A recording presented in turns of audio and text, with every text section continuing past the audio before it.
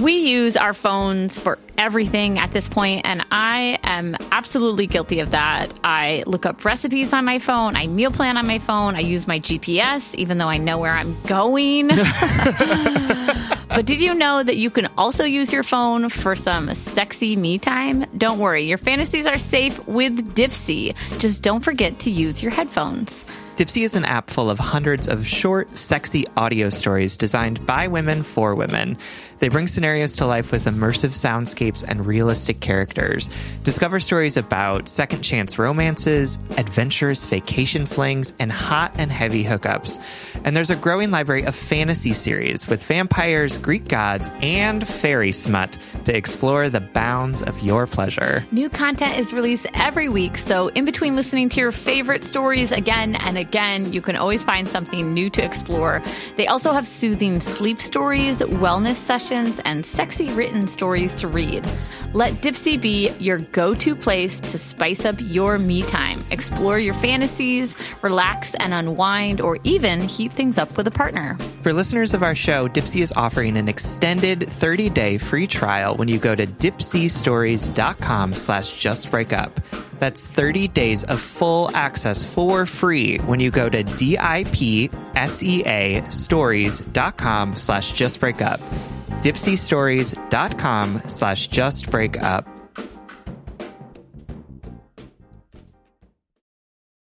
Hey, Just Breakup family, if you want to support the free content that Sam and I bring you every week, you can subscribe to support us on Patreon. That's right. If you support us on Patreon for $5 a month, you get an additional bonus weekly episode, which you should know by now because I say this at the end of every episode. But guess what? We also have new extra higher tiers in addition to the $5. So for $10 a month, in addition to the extra episode, you get a shout out from us personally on a primary episode just like this one. Spoiler alert, there'll be one later in the episode. And you'll also get access to our Lens feed, which is basically the Patreon's version of stories for extra behind the scenes content. For $25 a month, you'll get all the aforementioned goodies, but we'll also send you a personalized package from Sam and I with a Just Breakup pint glass, sticker, pin, and a signed note expressing just how much we love you. That's right. And if you sign up for $50 a month, first of all, wow, thank you so much. But secondly, you get all of the aforementioned goodies, plus we will answer your letter either on the episode itself, or we will send you a written response. So you'll get a guaranteed response to your question from me and Sierra. And that's a $50 one-time thing. So then you can support us at any level afterwards. But anyway, so if you want to check this out to support all of the content that Sam and I bring you for free every week, it would mean so much to us if you subscribe to support us on Patreon. That's patreon.com/justbreakuppod. Welcome to Just Break Up, the podcast about love, heartbreak, and all the relationship advice you don't want to hear. My name is Sierra DeMulder. And I'm Sam Blackwell. This week, we're going to tackle topics like when your husband's friends' wives all hate you, looking for a lifeboat, and being in love with your boss. Ooh. Yeah. Fun stuff. But first, we just want to give you our Surgeon General's warning, which is that we don't know what we're doing. We don't know what we're doing. Absolutely. If you all could hear the things that Spencer edits out of these episodes, just like long pauses. Yeah. Oh, yeah. Long pauses. For sure. We just talked about Mad Men for like 15 minutes for no reason. Yeah, because I watched the last season like 40 years late. Yeah, right. And she kept shouting at me about spoilers. Yeah. We are not professionals. We are not trained in this. We are just two humans who make a ton of mistakes like every other human in the world because it's impossible to be perfect. So please take our advice as you see fit. We're only here to offer our humble musings to hopefully shed some understanding and maybe some laughs on the incredibly rewarding but mostly confusing experience that is love. I'm going to start doing more voices. You should. Confusing experiences. Well, you always make fun of my NPR voice, so like... Yeah. Okay. What is our check-in topic, Sam? Our check-in topic is inspired by Virgo Queen. Who wrote in, a letter writer? Yes. Okay. I thought you were like, it's inspired by Virgos, Queen. Good one. And Virgo Queen is writing from the void. And basically they sent us a letter and asked, and says in it, my question for you is really simple. Do you believe in love at first sight? What do you think? No. Of course you don't. Yeah, I know that. You know what's funny is I knew that. But I think some people might assume that I believe in love at first sight. And sometimes I think I do. Because the first time I ever saw Willow, I was like so drawn to her. I like knew I was going to meet her and I knew I was going to be with her. It was like a weird feeling, right? That's kind of like how the guy from You feels about the people that he wants to date too. I just watched that. I can't believe we haven't talked about it yet. Oh my God. Offline. Okay. He's so fine though. I know. So weirdly attractive. He is. I mean, he's not weirdly attractive. He's just a weird, like he is attractive. But he has a unique beauty. That's true. Okay. Anyway, this is all to say, while I love the idea, I love at first sight, and more importantly, I think I love the idea of a really organic, immediate connection or being drawn to someone, right? You know what that is. Like when you walk in a room and you're like, oh, I'm going to be cool friends with this person, yep, or whatever. We didn't have that. Actually, I'm like, I don't know what that is like because I don't like new people. Yeah. But I don't actually believe in love at first sight because I think when it does happen, like Willow and I, it's luck. Like it's luck that that initial feeling became something. For sure. So I would never claim that it was love at first sight. I will openly and honestly say that I felt drawn to her. Yeah. But do I believe that there was like a cosmic reason that we were gonna, they were gonna be together? I no, because I felt drawn to other people and they have turned out to be terrible. or they've turned out to be a stranger. I was drawn to them and nothing happened. So I think that it's 100 things have to happen for your love at first sight love to turn into love. Maybe I believe in like, I believe in attraction at first sight. Yeah. Like I believe in being drawn to people at first sight. Right. But we've talked about this multiple times, but like love is not a feeling. Love is a verb, right? Love is like the things that you do. It takes work. It takes practice. It takes like intentionality. Right. And so I feel like my issue with the idea of love at first sight is that it's like, it assumes that that's all you need. Like in that moment, perfectly articulated. Right. And the reality is like love takes work. Right. It's not love at first sight because love takes time to be created. It takes intentional acts of kindness and respect and all of the things that we talk about. It can't just be a moment in time where suddenly it's like, boom, I'm in love with this person. Right. Absolutely. Yeah. And all of our romantic friends are like, shut up, Sam. Well, I love Willow and I's story. I love that I immediately. I just spilled tea all over myself, everyone. I'm sorry. I tried, man. I tried to keep it together. But there are so many layers to your reaction. It's okay. I'm also wearing like 18 layers right now. Okay, so Sam spilled tea. Literally. Nice work. But what I'm saying is like, I find Willow and I's story to be very romantic. That I saw her and I was like immediately drawn to her. But the head and heart worker in me knows that that is not why we're together. Why we're together is because her and I worked on ourselves for 10 plus fucking years. Right. We were the luck of the universe brought back together and had the tools and resources and connection to sustain a relationship and put in the work. Yeah, for sure. And that's exactly it too, right? Like that may have been love at first sight, but it wasn't until like 13 years later that you were actually able to love each other. In on that, right? really, like in that way. What is? It's not even infatuation at first sight, which I have heard. It's like a something at first sight, right? Spark at first sight. I'll say that. I'm okay with that. Yeah, yeah. Because you have this spark, and I did, but that spark doesn't fuel the fires of relationships. Well, sometimes it can Hashtag start a poetry. wildfire, which is Yeah. like also not great. Oh my God, I love when we go on these little metaphor rants. But if it wants to like start a nice fire that like warms your house and like lets you Forever. cook your food, right? Then it needs to be sustainable with the right amount of fuel, with Right. the right amount of care, but can't get too, Smoky. right? Right. Because like, let me tell you. Can't smother that fire, girl. Right? So many of the sparks that have ignited from my sparks at first Have sight been like house fires. Yeah, have like burned down the whole house. And you have to rebuild yourself. Yeah, God, right. I love going to these little metaphor parties with you. All right. So those are Sam. I mean, that is neither right or wrong. Mm-hmm. That's just Sam and I's feeling on whether there's love at first sight. Before we go to kind of touch on what the letter writer wrote about is like, how do you not let those feelings that spark at first sight Mm-hmm. cloud your judgment about how to move forward? And also, how do you like not ignore that too? Right. Is part of it. Like, because I don't want to come across and be like, you should be ignoring all of the Yeah, Sam the definitely sparks doesn't that- believe in love, period. right? Because I do like when you're excited about a person, that's good. Like, Yeah. be excited about the person Yeah. that you just met, or Yeah. like. And I think we sometimes talked temper about that. ourselves. Like, how do you not come off too strong? And I was like, I don't give a fuck about that. Like, I'll like all your Instagram pictures.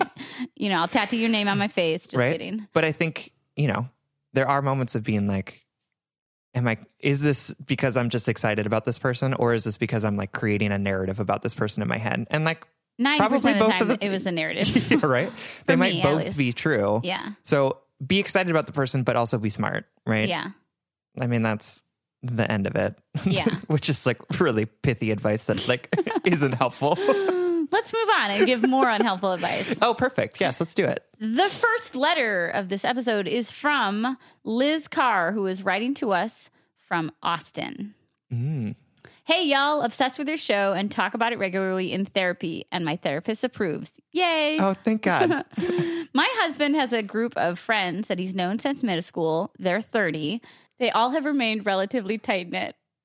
The wives of the group are also all good friends. Well, except me. I wasn't invited to some of their weddings after being, quote, in the group for 4+ years, and my husband being invited. Jesus. I know. That's so low. Just like a level of pettiness I that's know. intense. They hardly acknowledge me in social settings, and sometimes when I'm talking, they'll even look away or start their own conversation. I've literally sat at a table with them, not been spoken to once, and have them make plans and actively avoid big details, so I can't figure out where or when they're going. Jesus. I've never met a group of people who have a complete inability to just be cordial.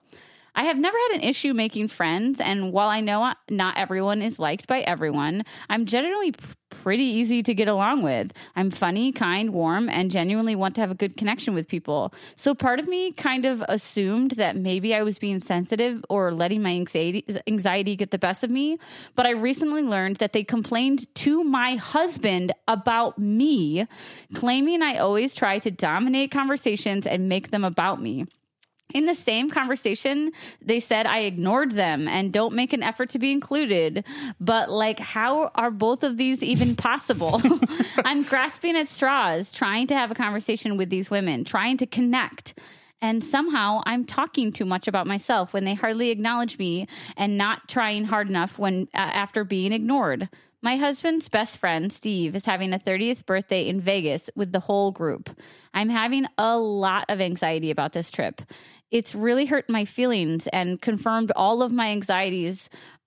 I also don't feel like I have space to confront the situation because I don't want to, quote, make things about me, like they said. I just feel backed into a corner with people that will kind of always be in my life as long as my husband has these 15-year-plus friendships. How do I navigate not only these relationships, but this trip and future events where I can't avoid them? Is it wrong to hashtag block them if I know I will anxiously and obsessively make myself sad by looking at all the pictures from the event I'm not invited to? Do I suck super bad and not know it? Oh. I'm a sensitive little lamb, so maybe this isn't as big as it feels, but I'm really hurt and don't see a way to handle this that doesn't cause more problems. Thanks for any and all advice. Love y'all. Thanks so much for writing, Liz. And I'm a sensitive little lamb too. I am. I'm just very sensitive. I get it. I would also be very sensitive in this situation. And I feel like what drew me to this letter was that I didn't know how to answer. Oh my God, I know. It's like like when I was reading this, I was roulette. just like, what am I supposed to, what am I supposed to do? Like, what should Liz do in this situation? Because it's just like, it's just such a sticky problem. So upon learning that you don't know what to say either, that I can't piggyback we're good at this off of podcast. your genius. Right. I thought, okay, well, what can we do? And I went really quickly through the Rolodex of her head of things we've said before, like play stupid and cheerful and stupid, right?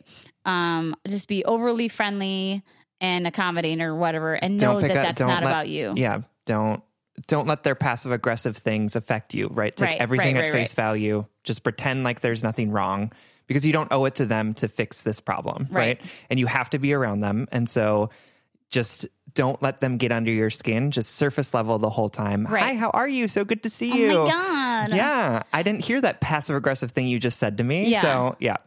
So that's number one. That's an option. It's an approach, right? Number two is a black sort of situation. But I just don't think that's sustainable. Right.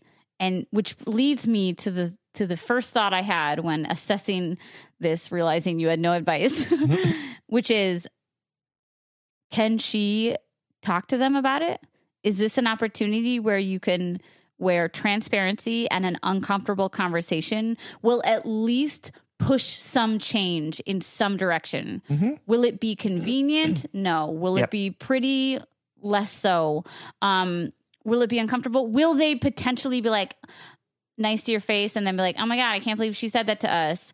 Later, there are 100 like quote unquote consequences, but why that came to mind is like, it seems like we're stuck between a rock and a hard place, and something that can often shake us out of those situations is radical honesty And vulnerability. Yes. Yep.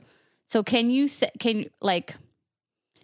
is there a way, and don't get me wrong, if you're like, I just can't do that. For sure. Then I think Sam and I understand. Yep. But is there a way for you to say the next time, like ask them all to come over, or ask a couple of them, like the mother hens of them, Yes, and the ones that are nicest, or say, I would love to have you guys over for coffee. I really need to talk about something, or something like that. And say, for the past 3 years or whatever, I have felt insecure about my place in this group. And I'm coming with you with an open heart and a desire to make things work for all of us. I love my husband. I respect and love these relationships, and I have felt some tension. And my husband has communicated to me that you all have some tension or frustrations with me, and I'd like to air them because we're adults and my relationship isn't going anywhere. Yep. I really feel like that's where she's at. I think so too. I think you could do that. I wouldn't do it with the whole group because it feels like there's a lot of like totally. I would do it with the mother hens, whatever that is.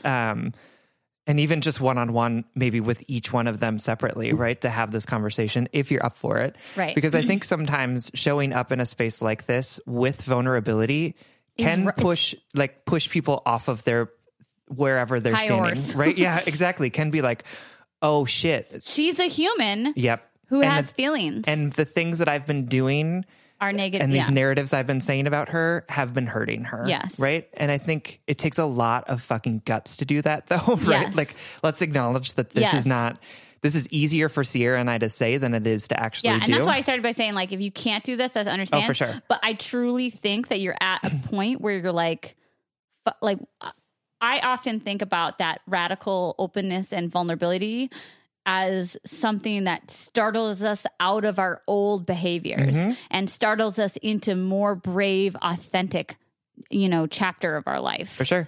And even what needs to be shook loose. Yep. Yeah, for sure. Because sometimes we get into our ruts where we are like, oh, this person's a horrible person, blah, blah, blah, blah, blah. And then you hear this is hurting me, right? From the person. Totally. And then it's suddenly like, oh my God, yes, it is. Of course. Like, right. I had this story about you in my head that was absolutely not true. And that's unfair to you. Right. And sometimes that works, but also sometimes it doesn't. Which means if that doesn't work, then you have every right to say, honey, I love you and I really love and respect your friendships. They're not my friendships. And that's okay. Yep. And to say, I'm going to go on this trip with you. I'm going to be around these women. I'm going to be cheerful and stupid the whole time. But like, I'm not going to engage fully with them. Like, I have written off trying to repair these relationships.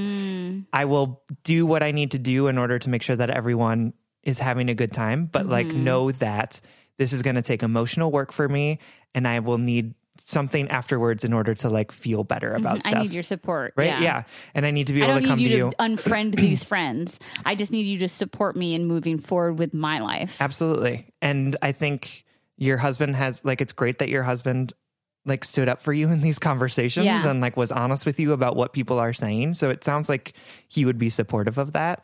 But you know, one of the things that I love about Brene Brown and the Braving the Wilderness, not Braving the Wilderness, Daring Greatly, is that she has the whole book is on that quote from Teddy Roosevelt about like, you know, standing in the arena, all of the blood, sweat, and tears, like the people around you who are making comments about what's happening don't matter, because it's only the people who are in the arena being vulnerable, doing this work that matter. Oh my God, I get chills every time I think about that. I know, it's so good. But what I love is that she also says, if a person is not in the arena with you, they don't get to see your vulnerability, right? So if you showed these folks this vulnerability and they'd reject it, they're not in the arena with you, and you have every right to not care about what they think or what they're doing. And I'm not saying like go be an asshole to them, but release yourself of their expectations, release yourself of trying to make them like you, because they've proven that they don't want to step into that arena with you. They don't want to show up authentically. They don't want to see you as you are. It is easier for them in those moments to make up stories about you, and there's nothing that you can do to change that. Absolutely. I totally agree.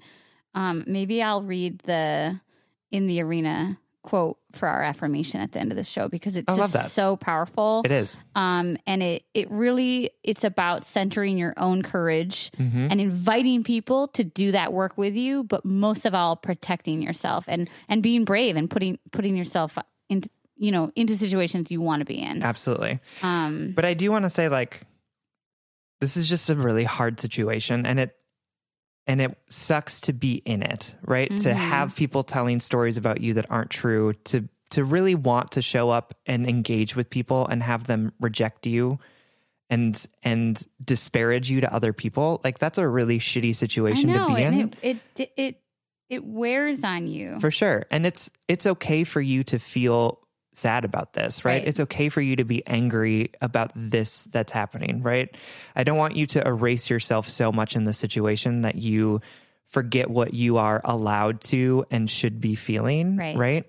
But you do have the capacity to just not give these people any of you, right? You have the capacity to put up those boundaries and say, I have tried to be vulnerable with you. I have tried to make you see me for who I am, and you're not willing to do that. And so this is the only part that you get of me, which is cheerful. And us sensitive lambs, that's really hard. For sure. Because we want to be liked. We want to feel good. You know, we don't want to feel the discomfort of feeling like we disappointed or people disapprove of us. That's hard. It's hard when you're tender.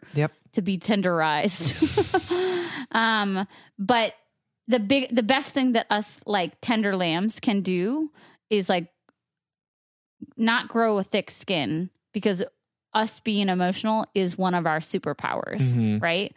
But instead, bigging ourselves up enough to where we respect our safety and our wellness more than the desire to please other people. For sure. And recognizing you don't have an endless well of energy and love to give, right? And so who are you going to focus that energy and love on? The people that you know, love, and want to put energy into you, right? And that are willing to show up and engage authentically and vulnerably, or these people who at the end of the day don't matter that much, right? You know what? And whose opinion doesn't matter that much.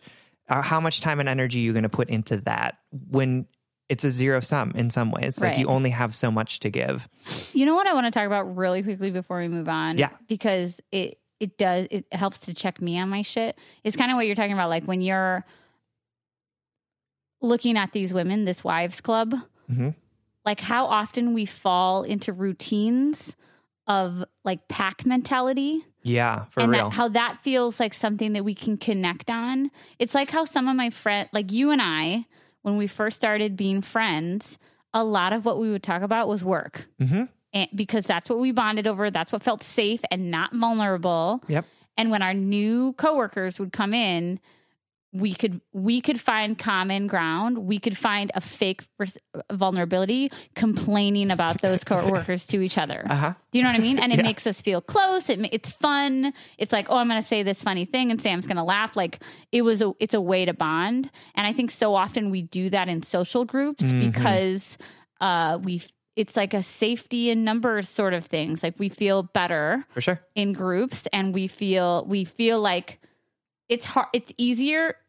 It's harder for me to say to you, Sam, I had a really hard month. I've been really depressed and I feel really shitty about myself. It's harder to say that than it is to say, oh my God, look at Tammy and her fucking stupid haircut. For sure. You know? Or even to say, Sam, you have hurt me in this way, right? And then instead say, well, that other person is where we should focus all of our attention on. And I think that's the last thing I'll say, Liz, is that I think that they are making a safe zone for them. Right. I truly believe that they are making a mountain out of a molehill because it's a way for them to connect. Right.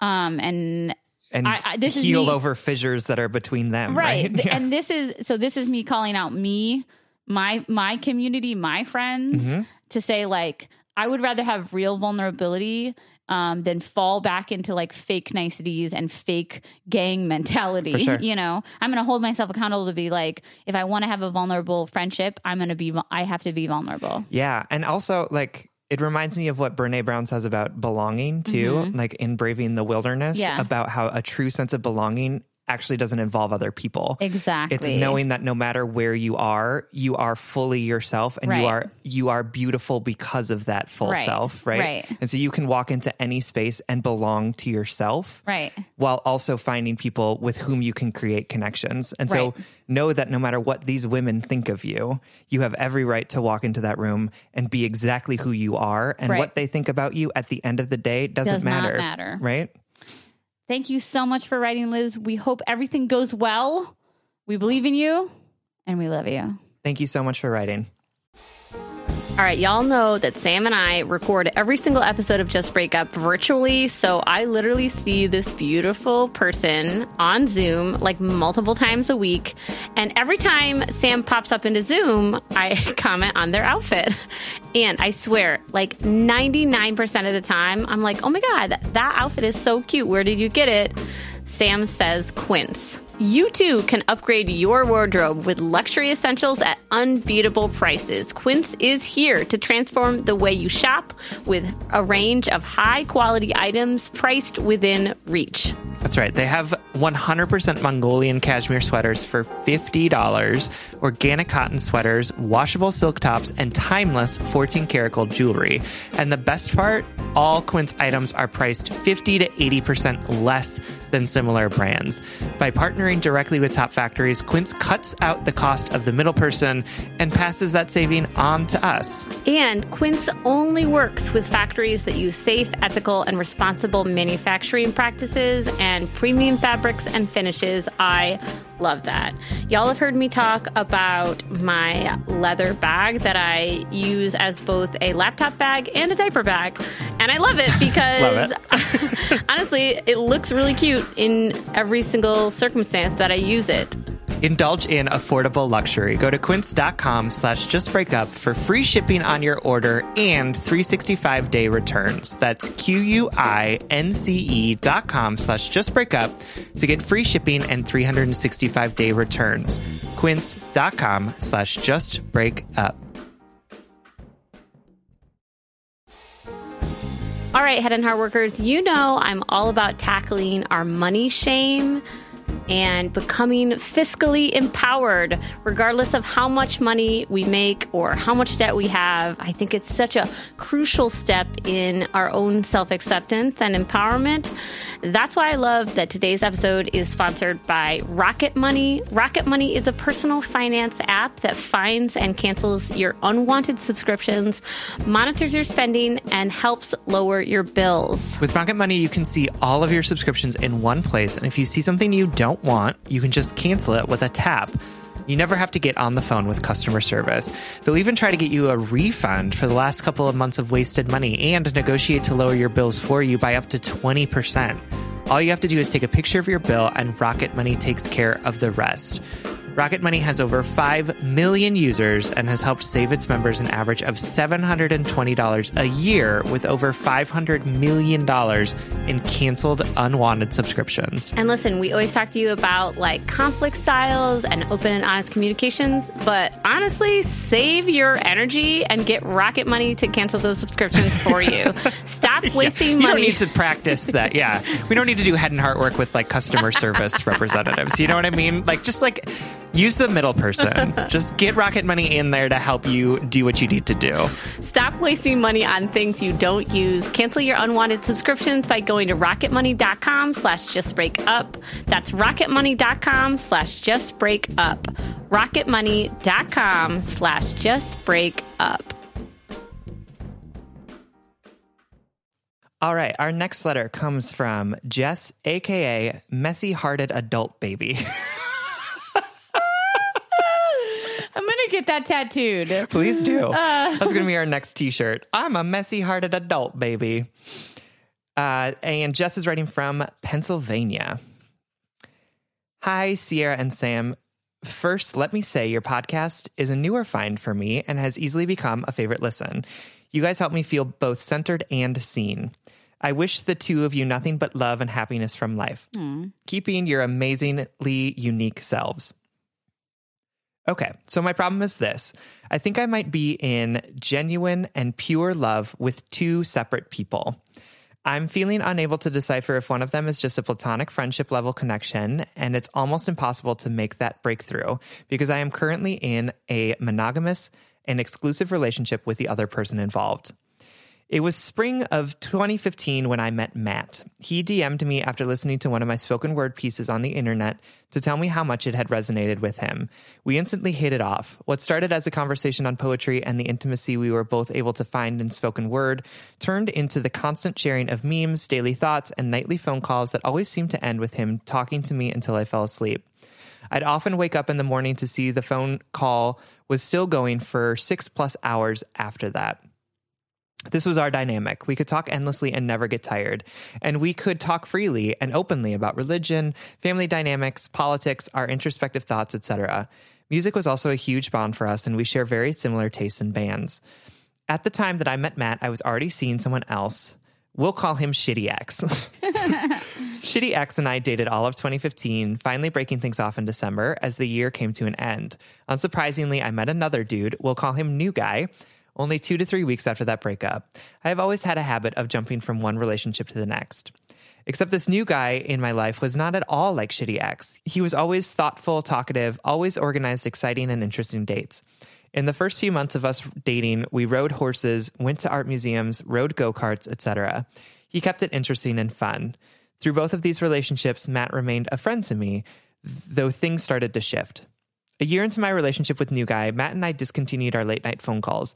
We would still catch up through text and still share music suggestions, but it seemed to me there was an obvious distance on his end. During the summer of 2017, I asked Matt when I would get to see him in person.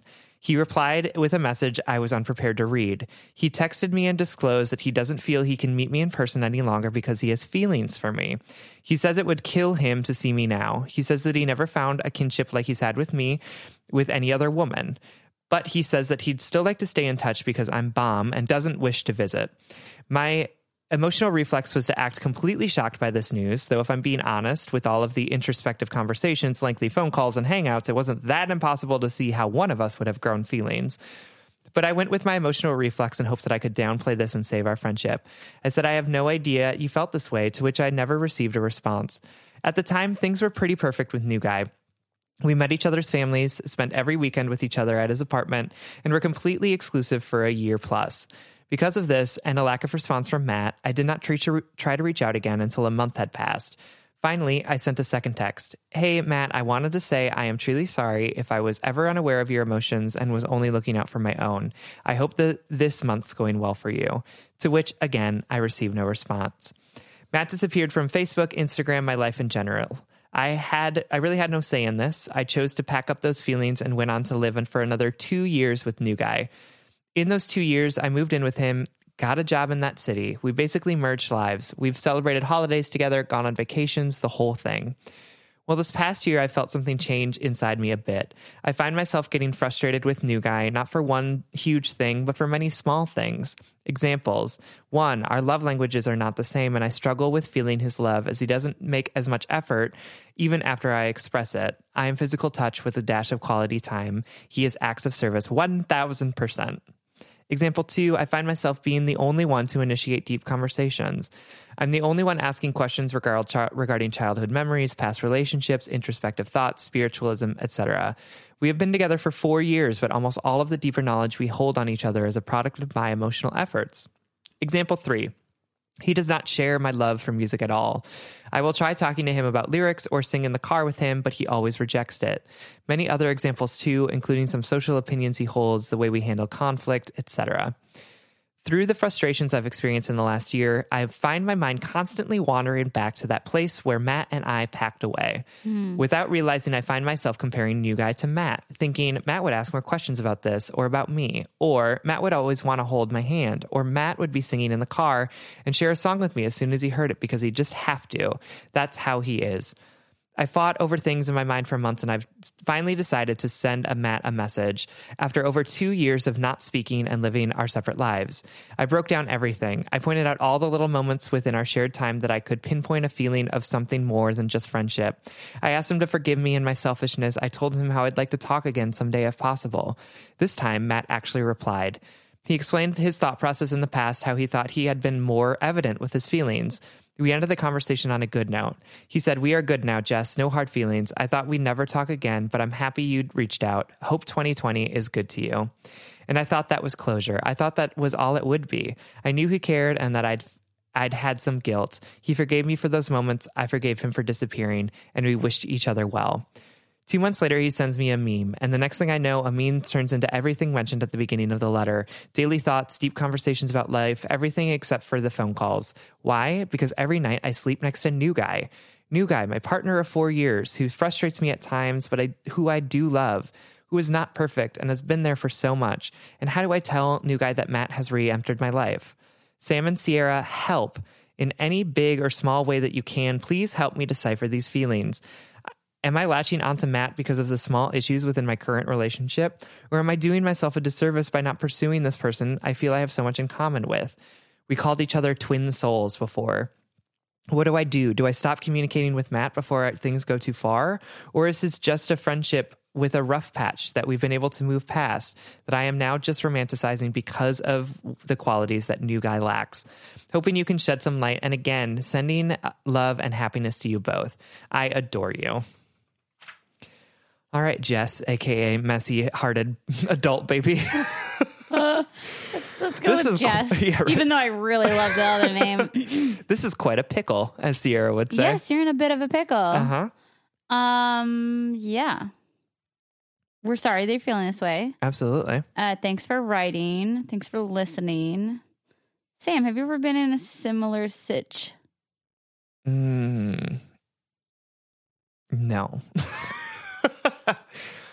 Well, let me think about that.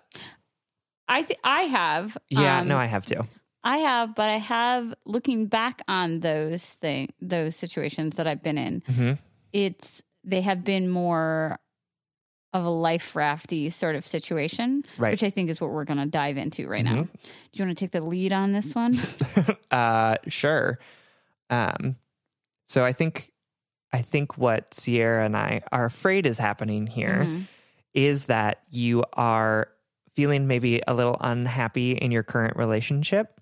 And rather than look to why that unhappiness might be happening and or taking the uncomfortable and vulnerable steps of addressing some of the issues, you're instead looking for a life raft to save you from having to break up with a person and not having someone else there. Yeah. Totally. Right. And there are like multiple things at play there too, like maybe a fear of being alone or a fear of being single, which I'm not trying to say is like a bad thing, because I think that That's many fine. of us That's have a done very this. And like fine human also, thing. I have life rafted before. Right. Which is like get someone else in line so that I don't have to dive into the icy cold waters of singledom as the Titanic is going down. Yep. And it sounds like you're like aware that this might be a thing, but from reading your letter, that's what I'm concerned is happening. And so what I think would be helpful for you is to look at these two things as being separate things, right?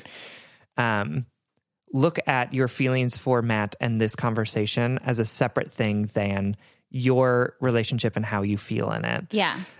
Because it's easy to tie up those two things and give ourselves this narrative that allows us to break up with a person because we're so in love with someone else. Right.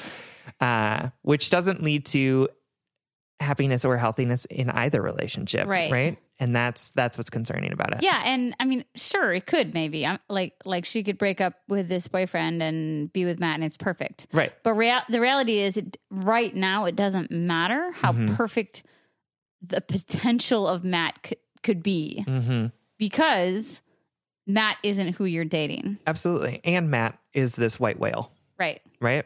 If you're like, oh man, wow, I bet he's like so perfect. Well, you don't really know. Right. And it's like, well, Matt would ask me questions about myself, but like Matt might also like pick his teeth with his toenails, right? Very flexible. Right. You don't know. Yeah. You've never been in a relationship with him. Yeah. What I like to think about this is like you're facing a very difficult situation. Also, if you pick your feet with your toenails, like you do you, just like don't do it in front of me. The things you pick to like apologize for. I'm just imagining this poor person who like picks their feet with their teeth or their toenails being like, wow, Sam really hates me. Hey, don't yuck their yum, Sam. Exactly. Anyway, what I was going to say is it's what you're doing right now, Jess, is you are facing an already very difficult decision. Yes. Choosing to end a relationship or not end a relationship, right? Or even just show up in a relationship in a differently. way differently. That's hard. Yep. You are facing this decision and you're like, you know what I'm going to do? I'm going to build a jungle gym between me and this decision. And that jungle gym consists of imagining what it would be like if I was with somebody else and not the person I'm with right now, weighing the two potentials against each other. As if they are in any way equivalent. Right. And that's okay. That is the way our brains are. Honestly, oftentimes our brains love to make up conflict to avoid other conflict. For sure. Yep. So this is all normal, but if we painted the picture, you're standing in front of a very difficult decision, and you're adding more decision, like more labor, more emotional labor in front of it. For sure. When in reality is you should say to Matt, hey, can we take a break from talking? I'm having some conflicting feelings about my relationship and I need to sort out what I need to be really authentic. I don't know if that's real or not, but like maybe don't be distracted by the niceties of his friendship right now when you're trying to find out whether you should stay with this guy that you love or pursue a different relationship. You know, For sure. like they have to be separated somehow. Absolutely. And I think we do this type of thing because it means then that the conflict is no longer with us and another person. The conflict is all internal, right? So now you can parse out how you're feeling and all of these different things on your own. Yes. As opposed to having to have an uncomfortable, maybe confrontational conversation with your partner and display that vulnerability to him, ask him to meet you, or even tell him to break up, right? Like instead of doing that, now you can just get all up in your head and your feelings and sit here comfortably and be like, I'm a bad person because I'm doing this thing and I'm thinking about two men at the same time and I need to figure this out. I need to make a decision. When it's like, no, so often it's so much easier to be in conflict with yourself than it is to be in conflict with other people. And you want to hear some shit? Yeah, let's so hear often that shit. We need another person to make our desires justifiable. Yeah. Like, that's real for sure. Right? Yeah. My relationship is good. It's not great. It's been changing. I won't make space for my needs until I see a way out Yes. with someone else. Yes. Like that person could treat me better. So now I'm finally making space for my discomfort because of someone else, not because of my own human need Right. and inherent deservedness of happiness. For sure. So this is all very human. No, for sure. This is like why we picked this letter is Yes. because it's like, yep. Yeah, I want to read This is all real. Sam's notes on this letter. It says, Matt cannot be your excuse. Matt cannot be it. You know? And that's how I feel. Like Matt cannot be it. It has to be its own. Your relationship is its own thing. You know what, Jess? Matt might be a great partner. He might be a perfect person. You might be so compatible. And it was very kind and generous and thoughtful of you to rekindle, to apologize, all of these things. Like you did right by him, right? Yeah, for and sure. as he said, we're all good, Jess.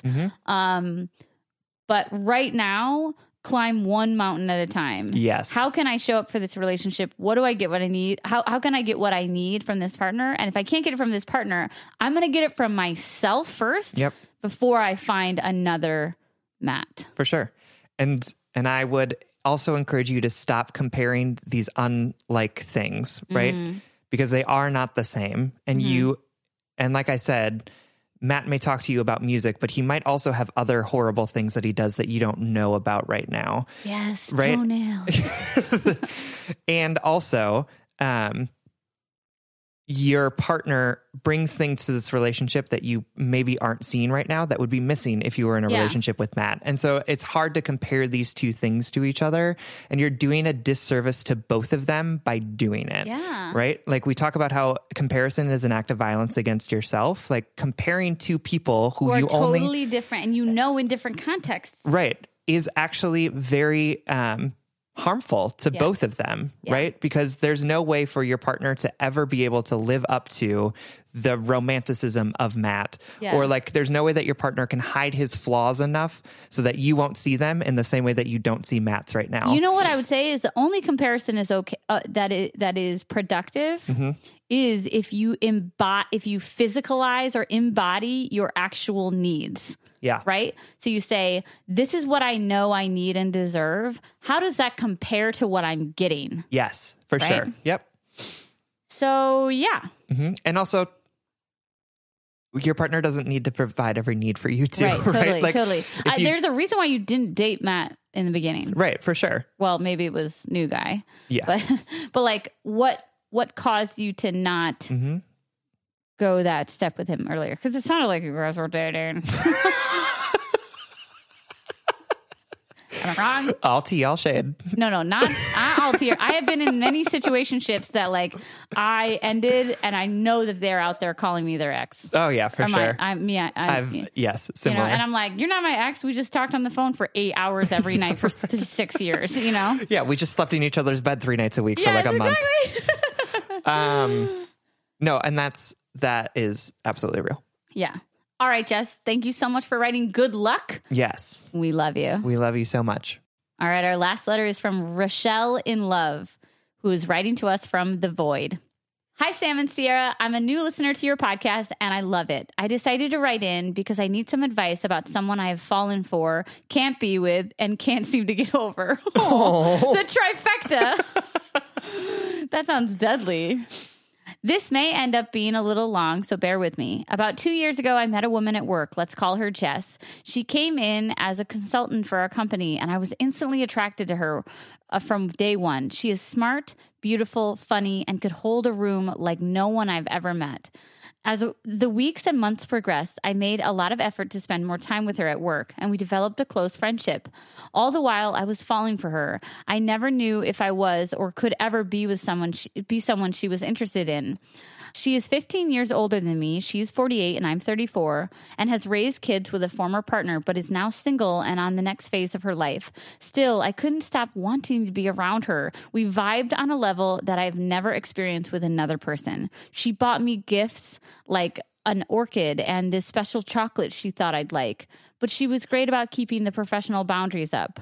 Part of this is that I was a client, and being friends with me already crossed a line that she didn't normally cross. During the time Jess was consulting at our company, there was a lot of turmoil within our department. I knew that she would be leaving us soon, as she had been with us for almost a year, much longer than we had originally anticipated. So I asked her about a job instead of asking her what I really wanted, which was for a date. We were driving to one of our offices, and I brought up the fact that I was looking to relocate. Jess lived in another part of the state and flew in every few weeks. I asked if she would be a reference for me, if I ever moved to her city. She said if I ever moved, she would hire me within a heartbeat. And that started 3 months worth of talking and me leaving my job and relocating for a new one, where Jess is now my boss.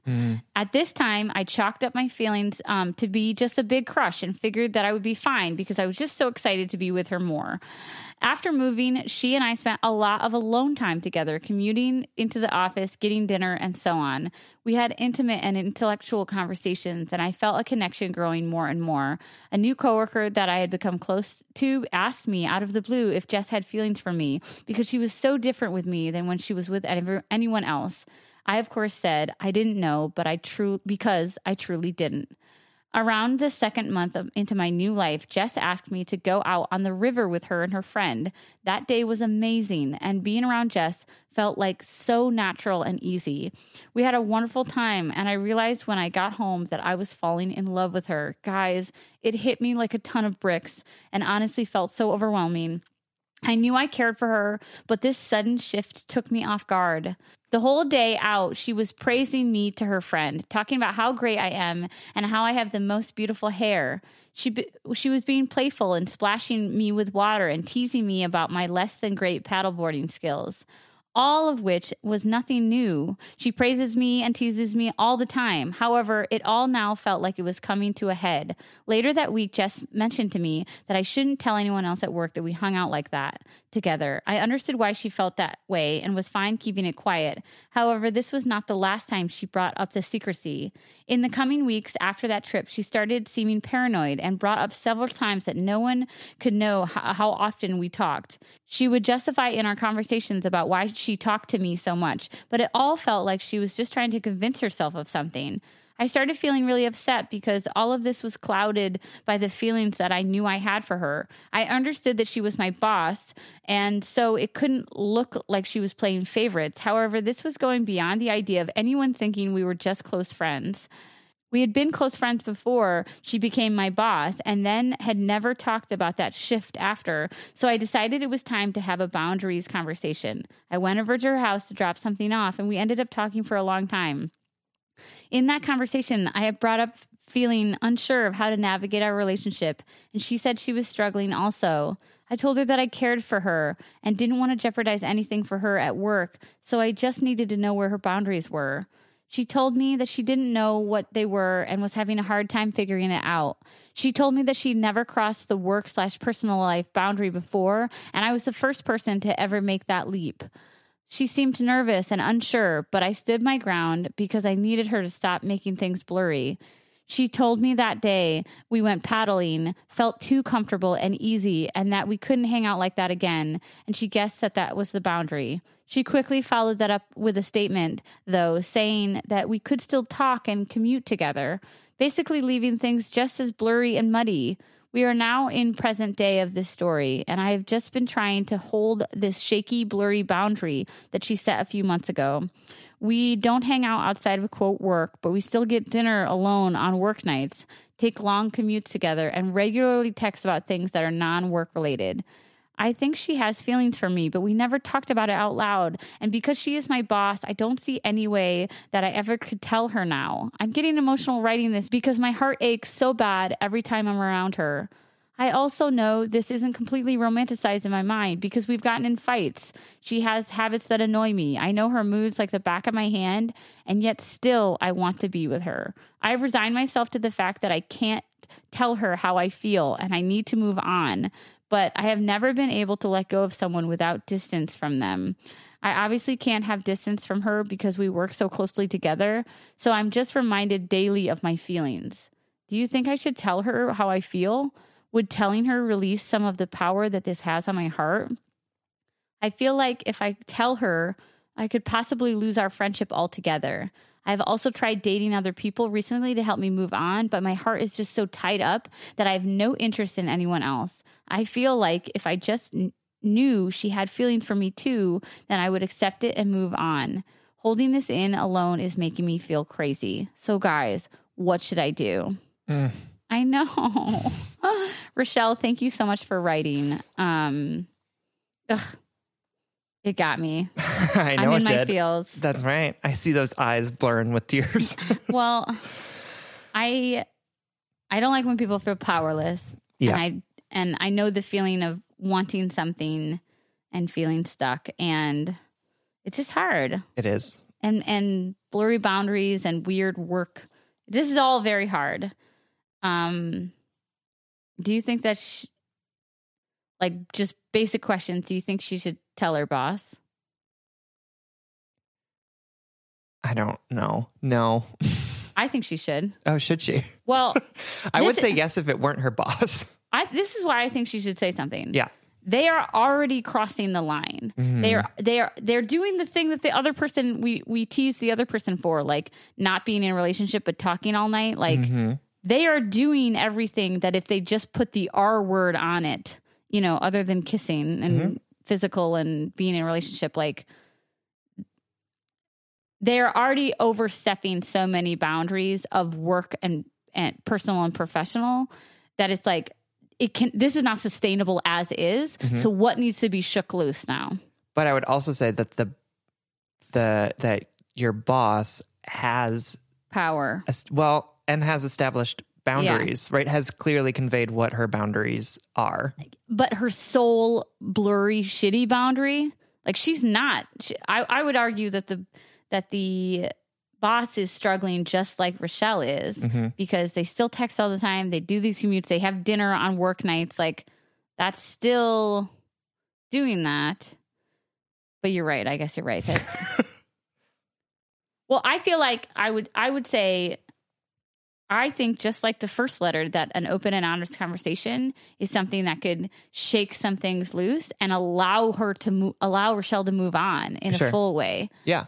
But it might come at the expense of the job then, right? And that's jobs, you can get another job. That's what honestly, you already relocated. Like it's not like I want you to leave the city, but like this, you can get another job. This is something you said at on the second page of your letter. Basically like, I feel like if I tell her, I could lose our friendship altogether. But you were so compelling in your letter to tell us about how painful this friendship is. It's literally painful. Yep. It's painful for you to be around her because of your desires, because of what's unspoken, because of the confusion and the power dynamic at work. Like this is a painful friendship, you know, as much as it is beneficial too. Yeah, absolutely. And I think in me saying like, I don't think you should tell your boss about your feelings, I'm not saying that whatever is happening here should continue the way that it's continuing. Like that's not my advice. Yeah. Like my advice is that, telling your boss that you have feelings for her might complicate the situation, and she's giving you a lot of blurry boundaries, right? And so in similar situations with people who are interested in people who then give them very blurry boundaries, I would say it's up to you to establish your own. True. Right? And if this was one of the many letters that we get about people who are dating awful men who are like giving them wishy-washy feelings and saying like, I really want to hang out with you, but like, I would say you're the one that needs to establish your boundaries with this person. And I'm going to say this, your boss knows that you have feelings for her. She does. There is no way that she does not know that based on the things that you have told her and the way that you have acted around her. I think there is a case to be made for you saying it explicitly if that makes you feel better. But I'm telling you, she knows how you feel and she's giving you an answer right now. And that answer is no. Okay. You are right. But here is another reality that I would pose that also might be right. Okay, great. Love it. Like everything that Sam said is like logical and like could be true. But I think this I could am be a Vulcan by nature. Yeah. That is so real. Okay. First of all, there's a big age difference between them. And I wonder if the boss is clouded by the confusion of being somebody like wanting to date a like an employee, having feelings for someone who is much younger than them, and just assuming that Rochelle, because after all this time, Rochelle has not said anything, maybe the boss just assumes that that isn't reciprocated to the level of which they would risk jobs and things like that.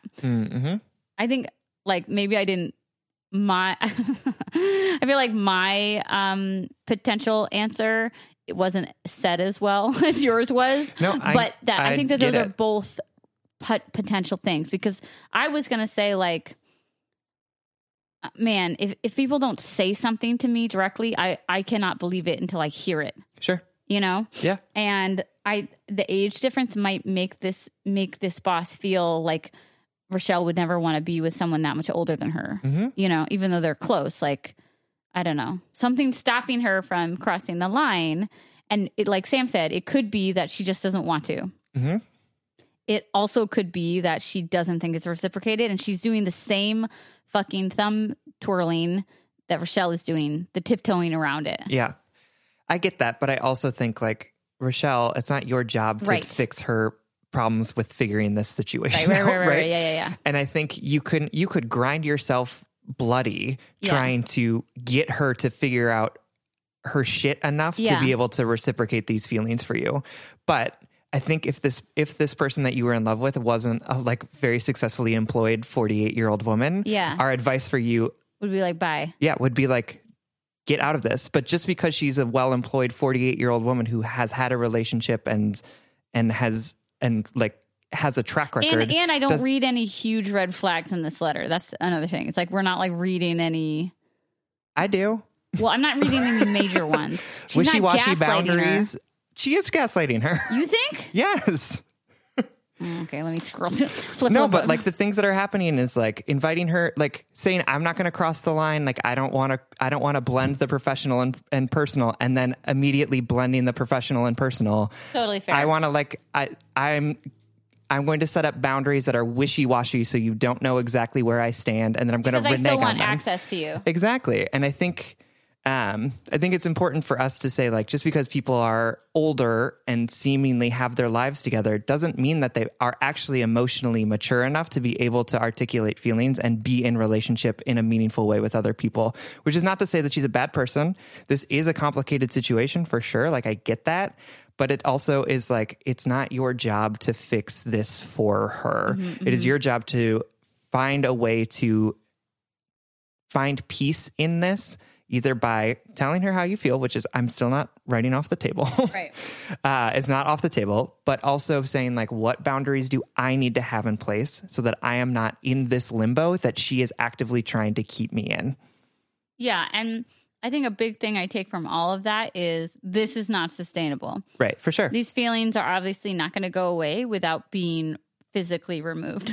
Yep. And but something that would physically remove it is saying, I have feelings for you. I know this can't happen.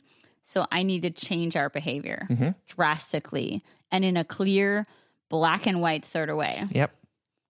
Or you can be with me because what's up, girl? I have beautiful hair. That's right. I'm very employable. We love to splash in the river. Yeah. No, the sucker in me. Like 2 river nymphs. Yeah. The sucker in me says, I think go for love, man. That's right. I'm a sucker, though. Like, Sam's like... the whatever I am in me. Vulcan. Yeah. Is like, this is just a world of heartbreak. Yeah. I'm going to just... Maybe it's the end of the episode, and I'm just like, boundaries don't matter. I think Rochelle should tell her. I don't know who I am in this very moment. I'm serious. Like, we give such well-rounded, like, critical advice. But in this moment, I just think, like, there's something between you two. Yep. And whatever, we don't know fully what are the issues that are stopping it from manifesting. And most of it's jobs. Some of it's maybe personal history, age difference, all of this stuff. Yep.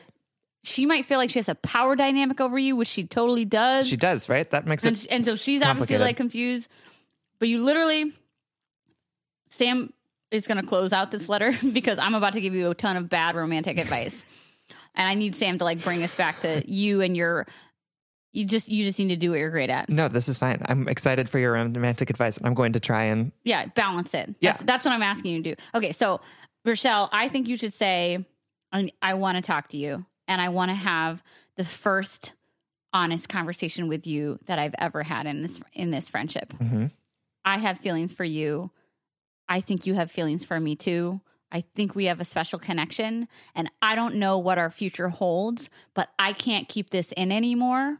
That doesn't mean we need to act on it. That doesn't mean that I can't move on from this, but I need you to know how I feel because I want you to know me. Mm-hmm. When I go to work, I can put this part of me away, or I might have to find a new job because this has taken over my understanding of our relationship. But I don't need anything from you. I just need you to know. Mm-hmm. I need to speak on this. That's what I would say. Mm-hmm. And be prepared to then prioritize your own boundaries. Like, what if she says, I can't be with you, then you have to say, I think I'm going to look for a different job. Mm-hmm. We've been doing this dance for too long, and I don't want to do this dance anymore. Yep. I deserve to be happy and move on. And I'm just like you, Rochelle. I need space to move on. I need to delete their fucking phone number. Mm-hmm. I got to get my fucking brain erased, like Beautiful Mind sort of, or what is that? Eternal Sunshine of the Spotless Mind. Yeah, Beautiful Mind. Oh my God.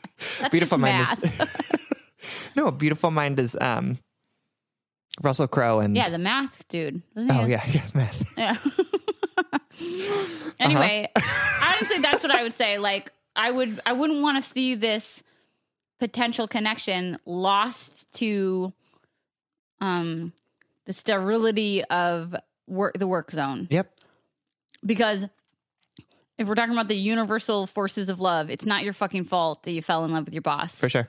That HR, like, love doesn't give a shit about HR. However, here's Sam's logic. Oh, I mean, I'm not opposed to that. No, you've been very supportive of me. But I also think... And I want to end on this note more than my note. No, I mean, I think you can do it for sure. But you also... It is also about you too, right? And so I think you need to be clear about your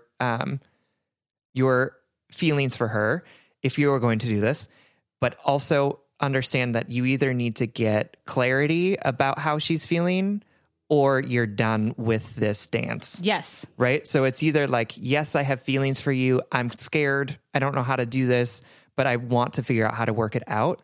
Or it is, you have to take it as, I don't have feelings for you. Yep. Right? Mm-hmm. Because otherwise you can't be in limbo with her anymore. So if she gives you anything other than I want to be with you or I don't want to be with you, it's either one or the other. Yep. It can only be those two answers. Right, because anything else is limbo. And Right. That's where you are right now. And, that doesn't and change limbo anything. is I don't want to be with you. For sure.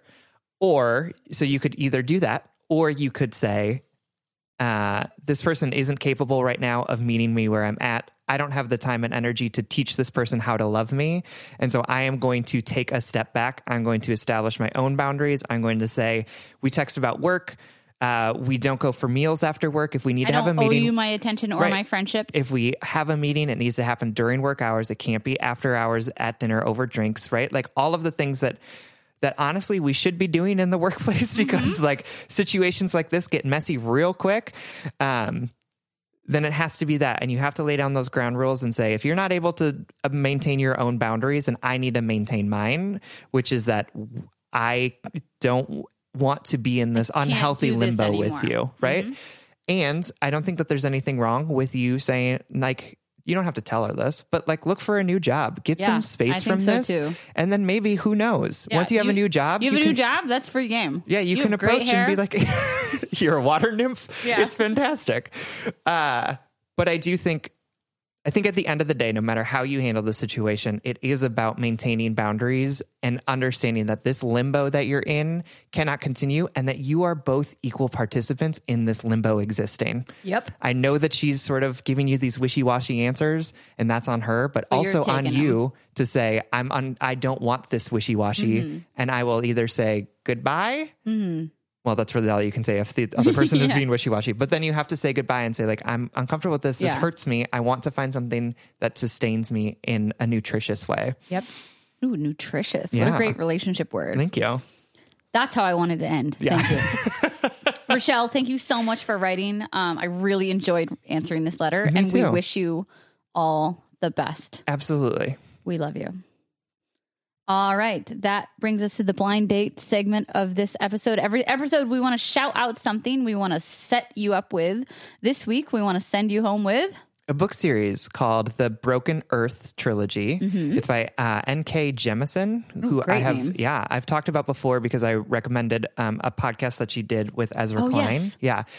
But the book is sort of a sci-fi fantasy book about this world that exists where there are like constant earthquakes and like horrible things that happen that cause the like nuclear winters basically. But that's all like because the earth is so unstable. And there are these people that can like control the earth with their minds, and it's and they're like second class citizens. What I love about it is that it's just like really well written fantasy win a and ton of sci-fi. awards? Yeah, I won. So each of 3 books won the Hugo Award, which is the first time that's ever happened for a trilogy. Oh my God, amazing. Which is amazing. She's also a female writer of color. Right. And I think that's actually what makes the book so good, is that they're well written, first of all, but also they are written from the point of view of women, and they bring like, and that sort of intersectional perspective. yes, and that femininity is like central to the characters. So it's not like, oh, there's these like it's not like Cersei Lannister, like I'm a badass woman that like thinks about my boobs all the time, right? Love that book, Me first too. of all. No tea, no shade. But it's about like, it is such Yes. a needed and interesting perspective. Especially in that genre. Absolutely. And just brings so much life to the characters. That's just fantastic. They are love that. complicated. They are messy. They are mean, but they are also loving. And it's just like, it's so wonderful to read fantasy that has characters, and particularly female characters, totally. that are so well written and so well rounded. I love that. Yeah, and so it's called the Broken Earth Trilogy. It's some of the best You've sold sci-fi it. writing. Honestly, I'm going to read it now from this. You should, and it's like immensely readable. It is dark though sometimes. Oh, I love that. I mean, you know. Like I finished the first book and was like, fuck. But it's so good. It's the Broken Earth series by N.K. Jemisin. Okay, awesome. All right, everyone. Thank you for listening. You can like us on Facebook, and you can follow us on Twitter and Instagram at Just Break Up Pod. You can slide into our DMs, send us your favorite relationship meme, but most importantly, you can submit your questions about all matters of the heart at justbreakuppod.com, which is also where you can find our Just Break Up merchandise. Please don't forget to subscribe and leave us a 5-star rating and review, and consider supporting us on Patreon. If you support us on Patreon for as little as $5 a month, you can get an additional bonus weekly episode. Check that out at patreon.com/justbreakuppod. This literally keeps the lights on, and it helps us reach more brokenhearted souls who need 2 random strangers giving them relationship advice. Original music, recording, editing, and producing by our good friend Big Cats. Make sure to check out his podcast, the What If Podcast. And remember, it is not the critic who counts, not the man who points out how the strong man stumbles, or where the doer of deeds could have done them better. The credit belongs to the man who is actually in the arena, whose face is marred by dust and sweat and blood, who strives valiantly, who errs, who comes short again and again, because there is no effort without error or shortcoming, but who actually does strive to do the deeds, who knows great enthusiasms, the great devotions, who spends himself in a worthy cause, who at the best knows in the end the triumph of high achievement, and who, at the worst, if he fails, at least fails while daring greatly. And if all else fails, Just break up.